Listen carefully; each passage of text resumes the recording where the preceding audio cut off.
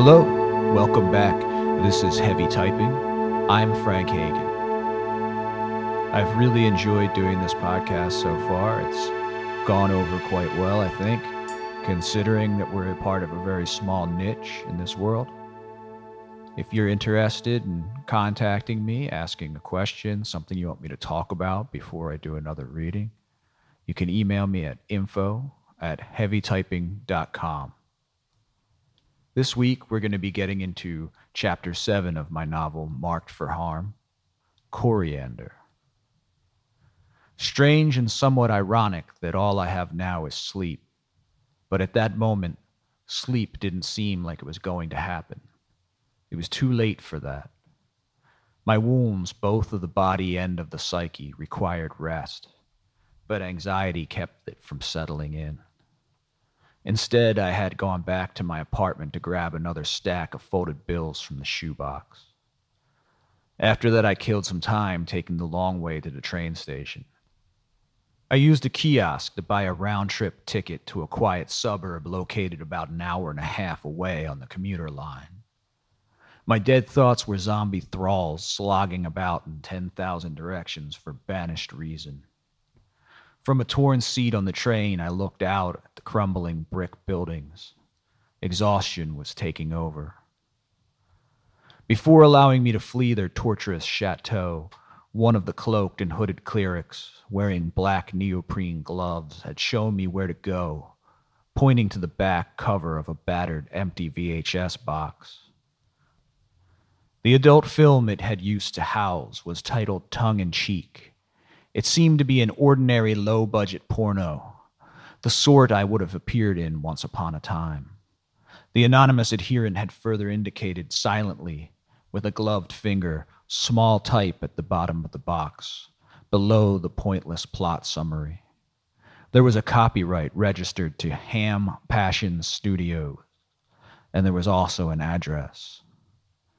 I was sure this was a residence, being in an area I wouldn't have expected to have commercial zoning. I suspected that this was a very small company, maybe even one person, operating out of someone's home, a low-key distributor.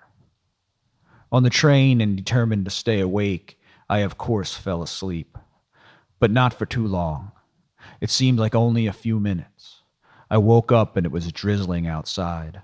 The windows were specked with lines of scattered raindrops, and everything outside appeared to be damp.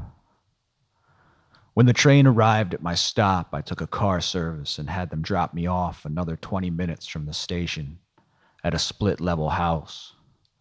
I went up the front steps to the porch.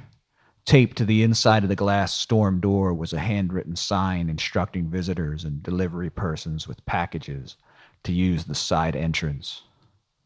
The author included a fat arrow depicting the appropriate side. I went around the garage following the arrow and let myself into the backyard through the fence gate and rang the bell on the side door. A yellow cat watched me from below a bush. Coriander let me inside without asking any questions. The immaculateness of this home made me feel strangely nervous. Maybe it was my exhaustion. The layout was pretty much exactly out of a magazine you might read while waiting in a doctor's office. I had the feeling that no one really lived there. Even the way the ordinary things were arranged seemed staged. For instance, the way the telephone was placed on an end table next to a green and burgundy couch. The furniture was classic 1960s. Everything was square with hard edges.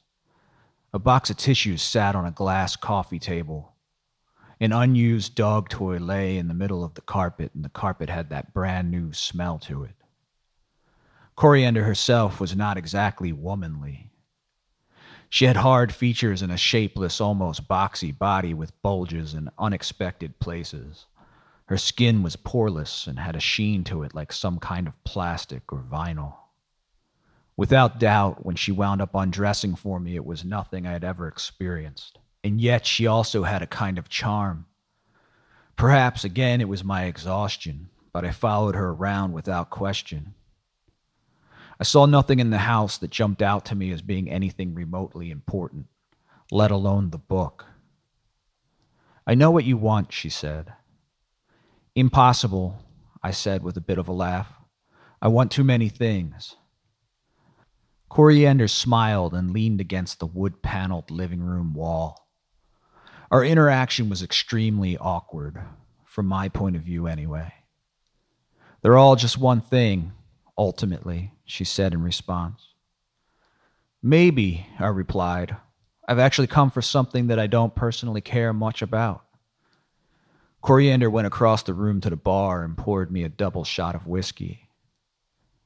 You have guessed my drink of choice, I said. I do not guess, she replied, matter-of-factly.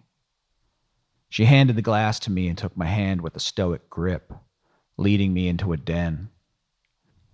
Wall-to-wall shelves were filled with VHS tapes and DVDs. I drank the whiskey as she handed me video after video starring herself. Each of the covers featured her face in various states of whorish ecstasy superimposed over stylized explosions, psychedelic colors, and clouds. All the movies were produced by my host, Ham Passion Studios. All starring your favorite spice, coriander, she said with a composed laugh. Every one of these was filmed in this house, she explained. You're quite prodigious, I said. You're being modest, but you don't have to spare my feelings. I am well aware of your work. She ejected an audio cassette from the stereo and sorted through a stack of tapes before putting another one in. She pushed play and danced awkwardly, continuing to look through the stack of tapes. I love to set a mood, she said. You're into films and music, but what are your thoughts on literature? I said, searching for a way to discuss the book with unsolicited humor. I hate to read. Everyone hates to read. Probably true, I said, looking around the house as I followed her around. And yet they continue to write. She had no curves, but shimmied and bounced her shoulders to the beat of the music. She laughed again. We have a couple books, I guess, she said. Her alien smile was disarming. I felt odd standing in that house, drinking that whiskey and listening to that music, chaperoned by this unfamiliar creature, Coriander. But I found myself becoming aroused by her nonetheless. Whatever Coriander was, she was a worse flirt than even myself. There is some expression that applies here. Live by the sword, die by the sword, possibly, but that isn't quite it. Everyone's favorite college roommate, Nietzsche, once expounded on the dangers of becoming a monster while fighting monsters. I think that was him anyway. But that isn't it either. Regardless, like so many of us, I had habits that were hard to override. My penchant for casual sexual encounters seemed to be something I effortlessly fell into. Then again, I did purposely journey into this quest, placing myself within central headquarters for sex as entertainment. Instincts are the lifeblood and knife's edge of so many things. I followed Coriander upstairs to a room without furniture. The carpeted floor was littered with random objects like what you'd expect in an out-of-control nursery. Chaos seemed reserved for this one room. I bent down and picked up an action figure. Do you have children, Coriander? Are they here? I asked. Coriander was stripping her clothes off. No, but you can be my baby, she said in a whisper as she leapt at me. I can't wait for you to fuck me with that big, juicy dick, she said, pinning me against a closet door and undoing my belt. I have to stress that she didn't have a gender. This was beyond trans. She was a robot Frankenstein of undeveloped ideas, holes and bumps, dripping and wheezing. Her cold claw had my zipper down, and there was old Biddy Thub in her clutch. She moaned with false sincerity. I felt powerless. My clothes were off in a magical instant. I pushed Coriander onto a pile of random junk and rubbed myself on her strange, wet orifices. Oh, stranger, she pretend gasped. Are you going to fuck me? I penetrated her strange holes, giving each one a try to see how they felt. They were each different and wild. One seemed to pull on me like a vacuum. Another had a tongue, yet it was certainly no mouth. Coriander overdid herself, screaming out in pleasure, and I lost myself in the novelty of her incomprehensible anatomy. I turned variously with excitement, seeking a new route to pleasure. I felt almost giddy, losing my sense of self entirely. At one point, I picked up a toy tambourine from the junk pile and shook it. There were clown horns, and we honked them as we rolled over the debris. She had tears in her eyes, and a pained grimace formed on her face. Her many holes clamped down tight. Suddenly, quite unlike myself, I worried that I might be handling her too rough. After all, what was she? But her tears dissipated as soon as the thought entered my mind, and she moaned heavily, smiling an insane grin. Silken wetness and coiled heat came forth from her. I was like a steel beam melting red hot in her smelting cauldron. There was a pang of urgency in my erection unlike anything I'd felt before. It throbbed almost painfully as we fought to lay puzzle pieces into the wrong spots. "My turn," she had said unexpectedly. She had unusual strength, placing me onto my side in one easy motion. Greasy stubs protruded from her limbs, and she rubbed them down my back. She was oozing and went inside of me just as easily. My body was lubricated in alien body fluids like an inside-out engine. I was being ejaculated onto and into simultaneously. I was losing myself in ecstasy. She pulled me close. "Please," she said mockingly, "choke me." It was Summer. "I want you to choke me," Coriander said again with Summer's voice. She fell back onto the junk pile, and I grabbed one of the clown horns as I straddled her. I slid into one of her enigmatic holes, and I put my hands around her neck. I thought of Summer, trying not to see her final face. Coriander made grunting sounds and squeezed the horn, which made a loud honking sound. Oil shot into my eyes, stinging them. She had layers of muscular labia-like genitalia between which she placed the bulb of the horn and continued to honk it. I increased the grip around her neck, which was like an accordion of collapsing metal, applying fierce pressure. She squeezed the clown horn with each thrust of my hips. I experienced it all in slow motion, tears streaming down my face. That was when I realized Coriander was laughing. It was a deep, exaggerated belly laugh that rippled underneath me. I stopped, moving quickly away from her. I was sitting up on the carpet looking at this thing. I was horrified, brought back from the edge of ecstasy to unnerving reality. "Did you come?" she asked. "What?" I looked around me, terror-stricken. I wiped the tears from my face and stood up. I was struggling to put my clothes on over my wet body, but she remained laying on the floor. "We had some good takes. I'm no director, but I think we made a pretty good movie," she said, smiling. "It's up to the editors now." I stumbled out into the hallway and went hurriedly from room to room, looking inside for anyone else that might be there. I scanned the shelves looking for cameras and also in desperation for the book. I went through drawers and opened cabinets.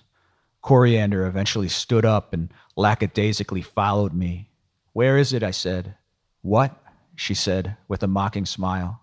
"The fucking book." "I'm not sure what you mean. Do you want to fuck again?" "No," I responded angrily. I was pulling things down and pushing things over. I was wondering why I had decided to come to this place after all. I was in the middle of accusing myself of innumerable forms of stupidity when another voice spoke out. "Coriander, leave us," the person said. Standing with us in one of the many bedrooms of that suburban madhouse was an ordinary blonde-haired woman in her mid-30s, wearing a suit jacket and business skirt.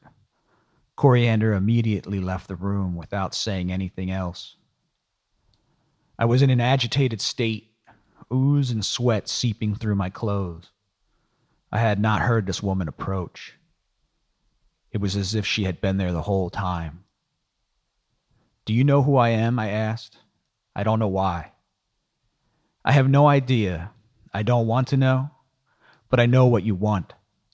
I stared at this woman. It's downstairs, she said, in the basement. I sighed and I followed her downstairs. Coriander was in the living room, sitting on a couch with her knees pulled up, fingering herself with both hands. The businesswoman opened a door, switched on the basement light, and we went down together the bare frame stairs into an unfinished room with dirt walls. The damp earthen smell was very strong. A single bulb hung from a cord in the middle of the room and bathed the space in soft yellow light. In the far corner, there was an old metal safe. The paint was peeling off. It was big and square and sunken slightly into the earth. With rehearsed precision, she turned the dial to unlock it, removing from inside a square white box, like something you would bring a cake home in. She opened the lid, and I saw that inside was a large organ, I assumed human, moist in its fluids and vacuum-sealed in plastic. This is not what I came for, I said, disgusted. Of course it is, she said. I found myself having lost my composure. I became aggressive and yelled at the woman. I came for the fucking book. You know who I am. You know what I came for. Where's the fucking book? Take heart then, she said, a thin smile on her closed lips. She shut the lid and held the box outstretched before her. On the train headed for home, I sat up straight, holding the box on my lap, stinking of inordinary sex, staring at the other passengers with malice, daring them to say anything.